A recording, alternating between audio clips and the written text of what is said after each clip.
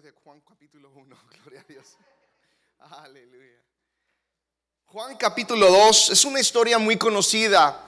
Es considerada el primer milagro de Jesús cuando convierte agua en vino, y creo que precisamente es adecuado donde hoy celebramos o conmemoramos lo que nosotros conocemos como la Santa Cena, porque tiene mucho que ver con lo que vamos a hablar en esta hora.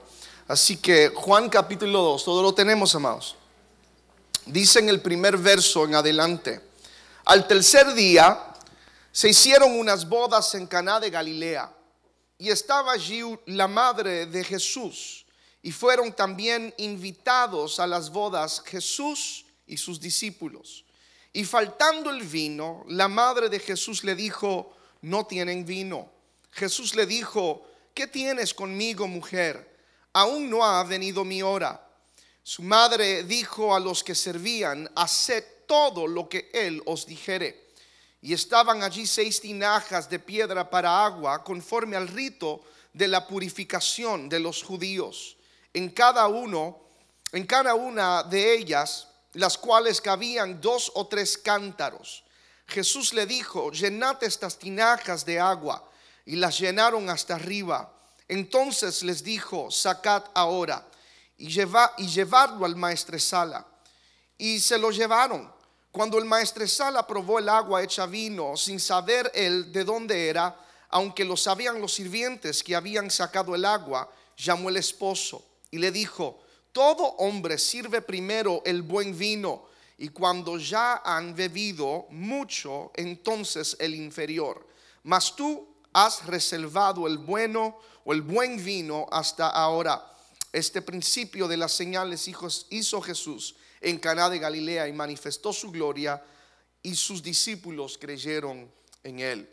Yo quiero que por favor usted mire por lo menos 2 o 3 personas a su lado, frente o atrás, y dile: transición. Dile a alguien: transición.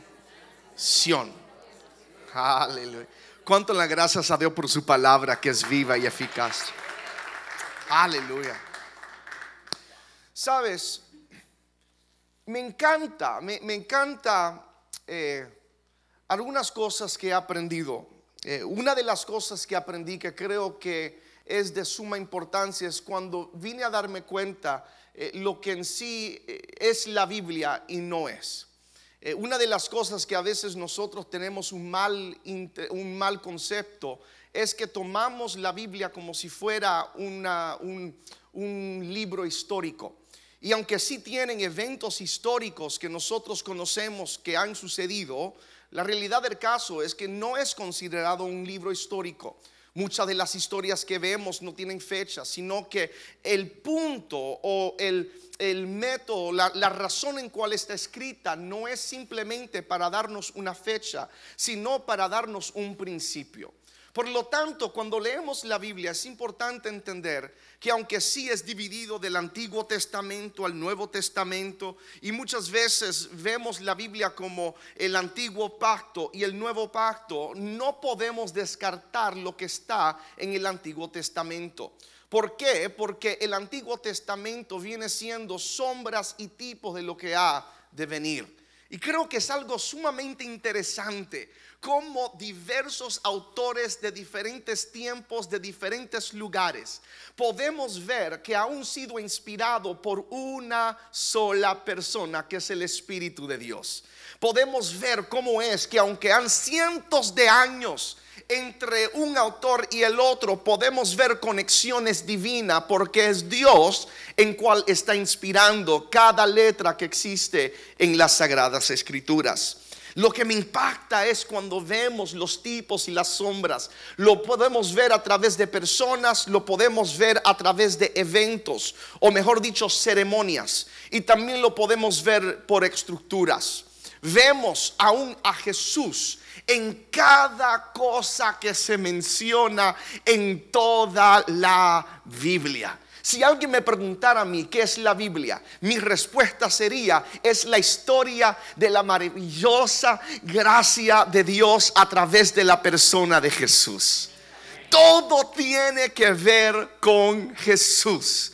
Todo se trata de Jesús. Podemos ver que aún en la persona de Adán, cuando vemos el tipo y sombra, no solamente de estructura o ceremonia, sino en persona, podemos ver que Adán viene siendo un tipo o personaje de Jesús, porque aún el mismo Pablo dijo que Jesús es el segundo Adán. Porque si el hombre falló y cayó, aún dice la Biblia en el libro de Lucas, que en el lugar donde Jesús fue sepultado había un huerto. ¿Por qué? Esto es sombra, porque si en un huerto fue la caída del hombre, en un huerto será el levantamiento. Aleluya. Él viene siendo el segundo Adán, porque en un Adán es la caída, en un hombre, pero en el segundo Adán vemos la redención y la restauración de la humanidad. Podemos ver estructuras. Dios manda a Noé edificar un arca, pero el arca viene siendo tipo y símbolo de Jesús. Medidas específicas. Le dice a Noé: Noé, tienes que edificarlo con este tipo de madera. La madera aún simboliza a Jesús. 3 niveles. Tiene que ser una ventana, una puerta, y cuando yo cierre la puerta nadie podrá entrar. Jesús es la puerta, que Él es el camino, la verdad y la vida. Nadie va al Padre si no es por Él. Por lo tanto, Noé y su familia fue salva porque entraron en el arca. Aquellos que han entrado en la gracia y en la salvación de Jesucristo, es el único que puede cerrar la puerta y salvarte del diluvio del pecado. Podemos ver simbolismo aún en la estructura del tabernáculo, donde cada color, cada medimento, cada cosa señala a la verdad de quién es Jesús. Lo podemos ver en el templo, lo podemos ver en cada artículo, lo podemos ver en ceremonias. Lo que nosotros hemos hecho hoy, tomar la Santa Cena, es simbolismo y tipo de Jesús. Podemos ver que aún en la ceremonia de la Pascua, cuando los israelitas celebraban la Pascua, esto está señalando a la verdad de Jesús. Cuando vemos aún en el evento, cuando vemos que Abraham va a sacrificar a Isaac, Dios desde el cielo le manda que no lo sacrifique. Aquí vemos símbolo y vemos un tipo de lo que es la salvación, porque en lugar de Isaac estaba supuesto de morir, Dios provee un carnero. Nosotros, la humanidad, estábamos supuestos de morir, pero Dios proveó un sacrificio que es Jesús. Vemos tipos y sombras. Lo vemos a través de aún de personajes, así no solo como Adán, pero David es tipo y símbolo o sombra de Jesús. Podemos ver que aún Abel, la sangre que clamaba, es tipo y sombra de Jesús. Vemos aún personajes como Abraham, personajes como Isaac, tantas personas que son símbolo. El mismo José, vendido por sus hermanos. El mismo José, llevado a un pozo, llevado a una cárcel, llevado a todo, mas sin embargo entonces se sentó a la diestra de Faraón. Jesús, siendo vendido de su hermano, siendo puesto aún en el calabozo, siendo puesto aún en la prisión, fue y está sentado a la diestra de su Padre. Por lo tanto, un personaje que no podemos ignorar es Moisés. Moisés también viene siendo un símbolo, una sombra de lo que ha de venir. Vemos que Moisés es escogido por Dios para libertar a su pueblo. Jesús es enviado por su Padre para libertar a la humanidad. Moisés representa la ley, Jesús representa el cumplimiento de la ley, representa la gracia. Moisés contó con 70 varones israelitas para que le ayudasen a gobernar a Israel. Jesús contó y le dio autoridad a 70 para ir delante de él e impactar a una ciudad. Moisés envió a 12 espías para explorar a Canaán. Jesús escoge a 12 discípulos para predicar al mundo. El rostro de Moisés se resplandeció con la gloria de Dios después de descender del monte de Sinaí. Jesús, su rostro fue resplandeciente cuando estaba en el monte de transfiguración. Moisés, Dios le da a él los 10 mandamientos. Jesús es el cumplimiento de los mandamientos. El primer milagro que vemos que Moisés hace a través de las plagas es cuando el río se convierte en sangre. El primer milagro de Jesús es cuando agua es convertida en vino. vemos un paralelo, vemos una comparación, vemos como todo lo que vemos en Moisés lo vemos en sombra, pero la realidad y el cumplimiento, la manifestación, lo vemos a través de Jesús. Pero vemos que Moisés representa la ley, Jesús representa la gracia. Cuando vemos este primer milagro, y voy a ir un poco al revés, porque me voy a adelantar, después voy a venir para atrás. Pero creo que una de las cosas importantes de entender el primer milagro de Jesús es que Jesús no está haciendo un milagro simplemente por hacerlo. Jesús no hacía, y sé que lo he mencionado aquí varias veces, pero lo quiero repetir, valga la redundancia.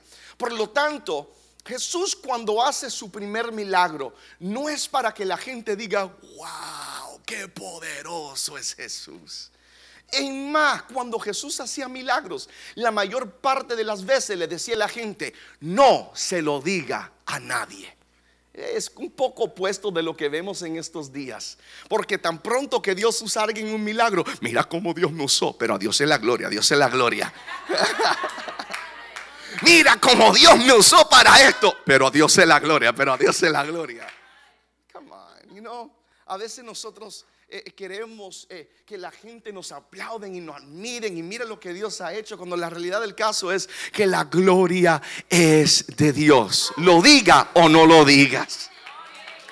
Por lo tanto, cuando Jesús convierte agua en vino, Jesús no está simplemente haciendo un milagro por hacerlo, sino que está haciendo, o mejor dicho, está declarando la razón en cual Él vino a la tierra. Para explicar esto, podemos ir al verso 6, donde dice el verso 6: y estaban allí 6 tinajas de piedra para agua, conforme al rito de la purificación. Jesús es específico en cuál tinajas utiliza para llenar de agua. Él podía pedir cualquier tinaja, podía pedir cualquier balde, podía llenar vasijas de donde quiera, pero fue específico. Jesús dijo: tráeme las vasijas que están separadas para el rito de purificación. Para entender un poco del contexto, en cada casa judía tenían que haber tinajas separadas, santificadas, para ritos de purificación. Estas aguas eran tomadas de ríos de agua viva, aguas que se movían, aguas vivas, porque ellos consideraban que cuando había un río que se movía era tocado por Dios, y el río que tenía movimiento tocado por Dios era calificado entonces para que sea aguas de purificación. Los judíos tenían que pasar por ritos de purificación por diversas razones. Si ellos se impurificaban por cualquier razón, si tocaban algo, cualquier razón casi, tenían que purificarse a través de estas aguas. Jesús entiende que hay un sistema, di conmigo sistema. Dilo más fuerte, sistema. Hay un sistema de purificación a través de agua. Él, sabiendo esto, Jesús dice: el agua no es suficiente para purificarte hasta la eternidad. El agua no es suficiente para purificarte una y por última vez. Jesús, entendiendo el sistema de purificación, Él dice: yo tengo que transformar este sistema, tengo que transformarla. Cuando Él convierte el agua a vino, ¿qué fue lo que el pastor dijo? Que haz esto en memoria de mí, comed, este es mi cuerpo. Después dice: bebed, esta es mi sangre. Por lo tanto, el vino simbólicamente, como tipo y figurativamente, representa la sangre del Cordero. Cuando Jesús convierte agua en vino, lo que Jesús está diciendo: yo vine a cambiar y transformar el sistema de purificación, una de agua a vino, a sangre. Porque si te purificas con agua, no va a ser suficiente una y por última vez. Vas a tener que seguir haciéndolo. Pero si te purifica una vez con mi sangre, es suficiente para limpiarte de tu pecado, para levantarte, restaurarte y poner tu pie sobre peña. Mi pregunta es: ¿cuántos son limpios por la sangre del Cordero en esta hora? Aleluya. Por lo tanto, tenemos que tener esto en mente, que cuando Jesús está convirtiendo agua en vino, no es solamente para agradecer o para que la fiesta siga, sino que es declarando el propósito en cual vino Él a la tierra, para transformar el sistema de purificación de agua a vino. ¿Sabe por qué es importante entender esto? Porque nosotros tenemos la tendencia de quedarnos con el agua y olvidarnos del poder y la autoridad del vino, que es la sangre, que es la gracia de Dios. A veces nosotros queremos hacer todo a través de la agua. Mi fuerza, mi intelecto, mi educación, mi fortaleza, mi manera. ¿Por qué tú crees que la mujer samaritana solamente se quería quedar con su agua? Porque no entendía la revelación que Jesús le estaba enseñando. Ella quería, bueno, ¿por qué tú me estás ofreciendo algo a mí cuando yo he tenido esto por herencia de mi padre? Jesús le tiene que decirle a ella: si sigues bebiendo de tu agua, no serás saciada, vas a seguir teniendo sed. Y ese es el dilema de nosotros. Queremos restaurar nuestra casa a través de nuestra agua. Queremos restaurar a nuestros hijos a través de nuestra fortaleza. Queremos restaurar nuestro ministerio, activar nuestros potenciales, seguir caminando en los proyectos a través de agua, no entendiendo que ya Dios ha pagado el precio. Y no es de yo tratar de hacerlo a través de agua, sino entender lo que Él ha hecho a través de su sangre.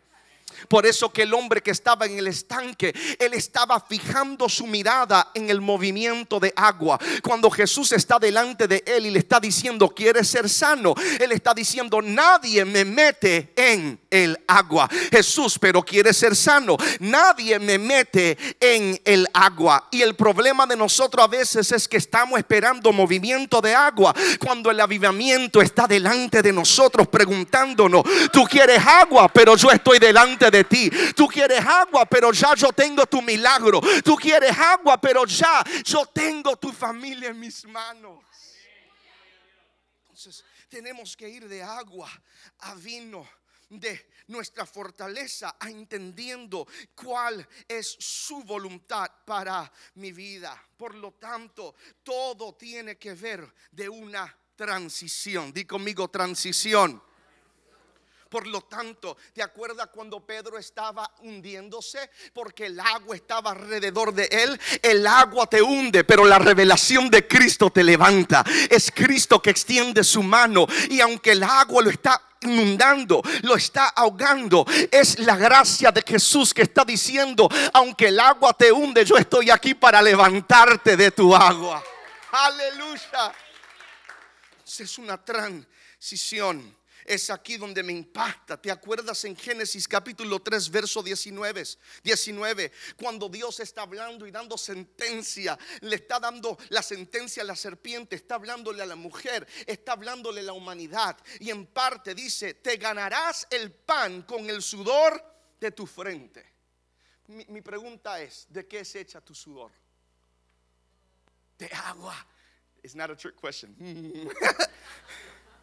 Es mayormente un 98% de tu sudor es agua. Entonces, con el sudor de tu frente te vas a ganar el pan. Si Jesús toma el trabajo, toma nuestra carga para entonces pagar el precio que nosotros no podíamos pagar, Jesús también tiene que transicionar esta orden. Por eso que en el huerto de Getsemaní, cuando Él está está trabajando hacia la cruz, él comienza a sudar. ¿Pero qué suda? Sangre. Aleluya.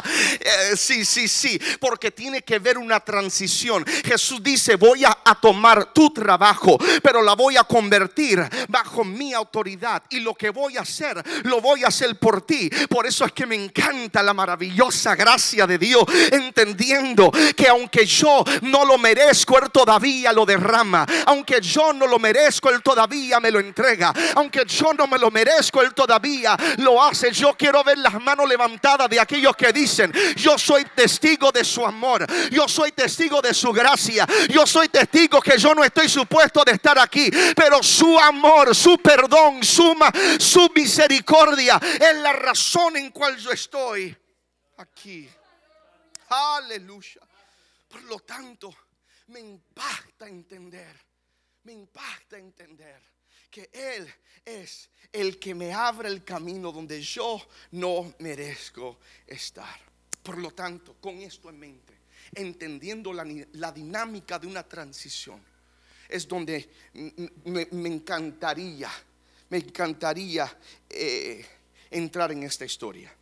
Dice: al tercer día se hicieron unas bodas de Caná de Galilea, y estaba allí la madre de Jesús, y fueron también invitados a las bodas Jesús y sus discípulos. Mi primera pregunta: ¿qué hace Jesús en la boda? ¿Qué él hace ahí? ¿Sabe? Yo sé que hay muchos teólogos y hay muchas teorías que posiblemente son familia, es un familiar, son primos, son tíos, no sé quién. Pero vamos a simplificarlo. Vamos a decir lo que sabemos. Mira lo que dice la Biblia ahí. Fácil. Dice que Jesús y los discípulos fueron invitados. O sea, tratamos de buscarle la quinta pata al gato cuando qué fácil es. Está ahí porque lo invitaron. Así que mi primer punto en esta hora: si tú quieres ver cambios en tu vida, si tú quieres ver algo suceder, ¿por qué no invita a Jesús? Qué sencillo, ¿verdad? Invítalo, toca al que está a su lado, dile: invítalo. Invita a Jesús, invítalo a tu crisis, invítalo a tu circunstancia, invítalo a tu dolor, invítalo a lo que tú estás sintiendo, invítalo a tu dilema, invítalo. Lo que me impacta de Jesús es que Él no dice: ven a mí todos los que están perfectos, los que son perfectos, los que no tienen problemas, los que no tienen atribulaciones. Jesús dice: ven a mí todos los cargados, todos los que tienen carga, todos los que estén en mira, Jesús no se intimida a la situación que nosotros estamos atravesando. Él dice: yo quiero estar donde tú me necesites que yo esté. Invítalo. Cuando nosotros comenzamos a liderar en nuestros problemas a través de nuestra agua, nuestra propia fortaleza, a veces nos olvidamos de invitar a Jesús. Nos olvidamos, nos volvemos en ateos funcionales, que creemos en la existencia de Dios cuando estamos entre los hermanos, pero cuando estamos afuera, cuando estamos en el hogar, en el trabajo, nos olvidamos que Dios existe. Creemos en su existencia, pero vivimos como si no existe. Invítalo. Y seguimos, dice: y faltando el vino, la madre de Jesús le dijo: no tienen vino. Mi segundo punto: la madre de Jesús se dio cuenta que había un problema. Si vas a invitar a Jesús, número 2, entrégale tu problema. A veces nos aferramos, qué sencillo, nos aferramos al problema como si nosotros tenemos la solución de la misma. Y Dios dice: ¿cómo tú quieres que yo obre en el problema que tú tienes cuando no me lo quieres entregar? Creemos que Dios lo puede hacer. Padre, yo creo, pero rápido nosotros comenzamos a poner nuestra mano donde Dios dice: no quiero que tú pongas tu mano, yo quiero poner mi mano. Tratamos de hacer el trabajo de Dios y Dios dice con todo respeto: yo no necesito tu ayuda. Yo no necesito que tú hagas lo que yo puedo hacer. Yo quiero que tú creas, yo quiero que tú obedezcas, yo quiero que tú camines cuando yo te diga que camine y haz lo que yo te diga que haga. Pero con lo que tú no puedes hacer, yo lo quiero hacer, yo lo puedo hacer, yo lo voy a hacer. Vamos, tocar que está a tu lado, dile: entrégaselo, entrégaselo, entrégaselo a Dios, entrégaselo. Deja de estar tratando de cambiar a gente. Déjaselo en la mano de Dios, que Dios es el que cambia mente y corazones. Deja de tratar de cambiar problemas en tus hijos. Entrégaselo en las manos de Dios, que Dios es el que puede ensuavezar. Mira, puede suavizar el corazón de aún de Faraón. Si lo hace con el corazón de Faraón, Él lo puede hacer con el corazón de cualquiera. Pero entrégaselo a Dios. Seguimos. Jesús le dijo: ¿qué tienes conmigo, mujer? Aún no ha venido mi hora. Su madre dijo, y puedo estar ahí unos cuantos minutos, pero no es mi punto en esta tarde. Su madre dijo a los que servían, mira lo que dice aquí. La madre le dice a todos los que están allí: haced todo lo que Él os dijere. Invítalo, entrégale tu problema, pero cuando Él te diga que haga algo, haz lo que Él te está diciendo que hagas. A veces nosotros comenzamos a pelear en contra de Dios. Dios te dice: tienes que hacer esto. Yo es que no sé si puedo hacer eso. ¿Serás tú? ¿Eres tú que me está hablando? Ese día estamos cuestionando todo y estamos preguntando: ¿eres tú? ¿Eres tú? ¿Eres tú? Que salga un gato blanco y negro a la misma vez. Y si sale, eres tú. Que salga un arcoíris a la misma vez que caiga nieve. Eres tú. Ay, Dios, Padre Celestial.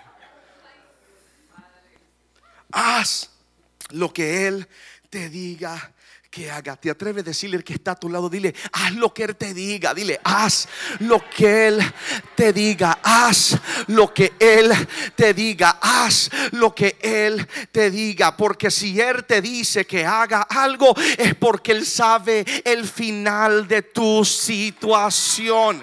Haz lo que Él te está mandando a hacer. My brother, can you get out? I want to get dramatic, bro. I love you, man. I love you. I love me some Nemo, glory. Hallelujah. Yeah, right? I hope so. You know what I'm saying? Aleluya. Por lo tanto, tiene que haber una entrega total. Tiene que haber un rendimiento total. Nunca vas a ver una transición si no hay una entrega total. Tiene que darle a Él lo que Él te está pidiendo. Dice: y estaban allí 6 tinajas. ¿Cuántas? Dice: de piedra para agua, conforme al rito de la purificación de los judíos, en cada una las cuales cabían 2 o 3 cántaros. ¿Sabe? Me impactó al saber y aprender que cada tinaja, y habían 6, cabe aproximadamente de 25 a 30 galones cada una. That's amazing. Incluso en la versión de inglés, the ESV version, dice literalmente eso: de 25 a 30 galones. Mi matemática no está muy bien. Vamos a ir el presupuesto más bajo. Vamos a decir 25 galones por 6. ¿Cuáles son? 150. Muy bien, gloria a Dios. 150 galones de agua hecha vino. La Biblia no dice cuánta gente había en esa boda, pero la tradición y algunos teólogos han sugerido la idea que habían no menos de 100, no más de 200 personas. Es un aproximado. No podemos decir con especificidad. Eso mismo, sí, gloria a Dios. 150 galones. y ellos se habían quedado sin vino. Quiere decir que ya habían bebido bastante de vino, que no hacía falta mucho vino. Mas sin embargo, cuando Jesús convierte el agua en vino, Él provee más que suficiente de lo que es necesario, porque una entrega total siempre va a producir una abundancia de más que suficiente. Yo quiero que tú te toques por lo menos a 3 personas, su lado, frente o atrás. Dile al que está a su lado: Dios es más que suficiente. Él te entregará más que suficiente. Él hará más que suficiente. Nunca piense que lo que Dios va a hacer en tu vida no va a alcanzar lo que Él quiere que tú alcances. Lo que Dios hará contigo es más que suficiente. A veces nos quejamos de lo que no tenemos.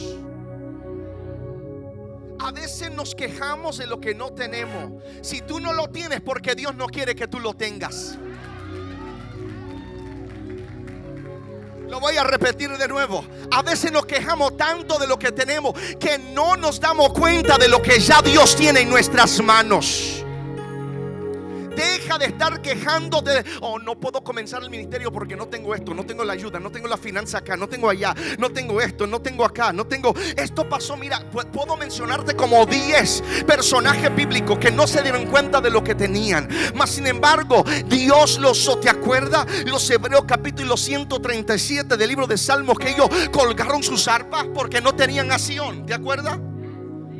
Pero le robaron los bienes, le quitaron las propiedades, están en esclavitud, le quemaron el templo, le quitaron todo, y ellos no se dieron cuenta que aunque le quitaron todo, todavía tenían arpas en sus manos.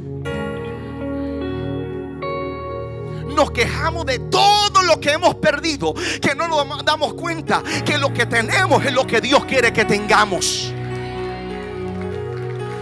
Está Pablo en una nave espaciosa, y Dios envió un ángel a decirle: vamos a destruir la nave espaciosa.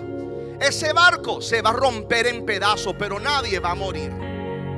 No tenían la barca, pero me imagino que los que no sabían nadar tuvieron que tomar pedazos de esa nave y tomar esas maderas que habían quedado y sostenerse para entonces darle patadas a esa agua hasta llegar a la orilla del mar. Yo no sé quién comenzó en una nave espaciosa en este año y se destruyó en pedazos. No te quejes por la barca si se destruyó. Dale gracias por los pedazos que todavía quedan, porque quizás tú no tienes la alabanza que tenía, pero todavía te queda un pedazo de alabanza. ¿Dónde están los que dicen: no tengo la fe que yo tenía, pero me queda un pedazo de fe todavía, y lo que me queda es más que suficiente?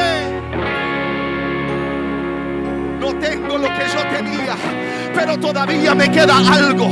¿Dónde están aquellos que dicen: todavía me queda algo, todavía me queda algo, todavía me queda una pelea, todavía me queda un pedazo de fuerza, todavía me queda un pedazo de fe, todavía me queda un pedazo de esperanza, todavía me queda más que suficiente?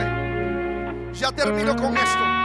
Dice: Jesús le dijo: llenad estas tinajas de agua. Y las llenaron hasta arriba. Entonces le dijeron: sacad ahora y llevarlo al maestresala. Esto es poderoso. Miren lo que dice. Se lo llevaron. Cuando el maestresala probó el agua hecha vino, él no sabía lo que había sucedido, aunque los sirvientes sí lo sabían. Él quedó tan impresionado que él llamó al esposo y le dice al esposo: mira, yo he ido a muchas fiestas, este es mi trabajo, esto es lo que yo hago, y por costumbre usualmente se da el mejor vino primero, para que cuando ya el paladar no pueda ni distinguir entre las diferencias de vino, traen entonces el inferior a lo último, porque ellos no se van a dar cuenta que es inferior, porque el paladar ya se acostumbró. Pero me di cuenta que este vino es tanto mucho mejor que el primero, que puedo probar la diferencia de calidad, aunque ya mi paladar se había acostumbrado. Y él dice: ¿cómo es posible que tú guardaste el mejor vino para lo último, cuando debieras entregarlo al principio? Es aquí cuando Dios te dice: yo sé que tú has pasado por mucho, yo sé que tú has pasado por prueba, yo sé que tú has llorado, y yo sé que ya te acostumbraste a tu dolor, te acostumbraste a tu llanto, te acostumbraste a tus lágrimas. Pero lo que yo voy a hacer ahora, en las últimas temporadas de tu vida, va a ser mucho mejor de lo que habías. Porque Dios siempre guarda lo mejor para último. Yo quiero que tú toques 3 personas por lo menos y dile: lo que viene es mejor, lo que Él tiene es mejor, lo que Él te entrega es mejor. Tú has llorado, tú has sufrido, tú has sido tantas cosas en la vida que no tienen sentido, pero Dios te dice: la gloria postrera de tu casa será mayor que la primera. Dios guarda lo mejor para lo último. Y yo sé que estamos al final de un año, y siempre esta temporada como que a veces causa preguntas. Dios, ¿dónde están las respuestas que yo esperaba para el año 2019? ¿Dónde están las promesas que yo esperaba para este año? ¿Dónde están lo que tú prometiste? ¿Dónde están lo que iba a hacer? Y a veces lo que Él dijo no es exactamente lo que nosotros vemos. Perdemos a veces nosotros la esperanza, porque el reloj no hay quien la pueda parar, y el tiempo está pasando. Pero hoy Dios me trajo aquí para despertar tu esperanza, a dejarte a ti saber que si Dios lo dijo, tú lo vas a ver. Si Dios lo prometió, tú lo vas a ver. Vamos, troca el que está a tu lado, dile: transiciona, dile: transiciona, transiciona. Vamos, dile a alguien: transiciona.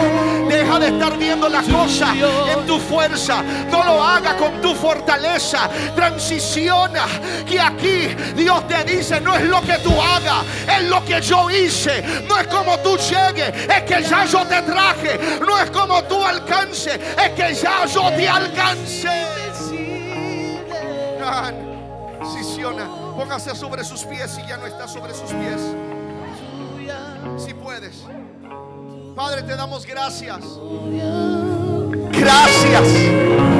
Gracias. Que cuando nosotros pensábamos que era el final, que no había esperanza, tú nos traes a memoria, Señor, que no es lo que nosotros pensemos, sino es lo que ya tú has declarado y has establecido. Gracias, Señor, que hoy nos acuerda que tú estás con nosotros y siempre guardas el vino mejor para lo último. Así que en el nombre de Jesús te pido, Señor, que tú nos des la fortaleza. Aumenta nuestra fe para que nosotros podamos creer y entender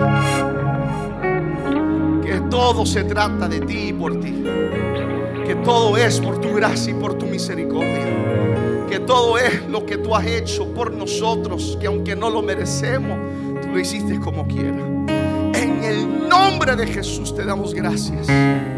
Aleluya. Si en esta tarde está tu palabra y usted dice: ¿sabes qué, predicador? Hoy yo quiero transicionar. Hoy ya yo no quiero lidiar con mi relación, con mi pareja, en mi matrimonio, en mi familia, en mi ministerio. No lo quiero seguir haciendo a través de mi propia fuerza. Hoy yo quiero entregárselo todo a Cristo, entregárselo todo en las manos del alfarero, entendiendo que lo que yo tengo que hacer es querer, obedecer, invitarlo. Tengo que entregarle mi mi problema. Tengo que entender que es Él en cual está conmigo. Tengo que hacer todo lo que Él me mande a hacer. Tengo que comprender que Él ha derramado más que suficiencia. No solo eso, sino que aunque yo no veo hoy lo que yo deseo ver, un día yo voy a ver lo que Él ha declarado sobre mi casa. Así que si hoy usted desea entregarle todo a Dios y decirle a Dios: aquí yo estoy, quiero transicionar. Si hoy usted desea la oración, ven corriendo rápido, rápido, rápido. Lo que digan: yo necesito que Dios haga algo en mi casa, haga algo en mi familia, algo en mi corazón, algo en mi mente, algo en mi vida, en el nombre de Jesús.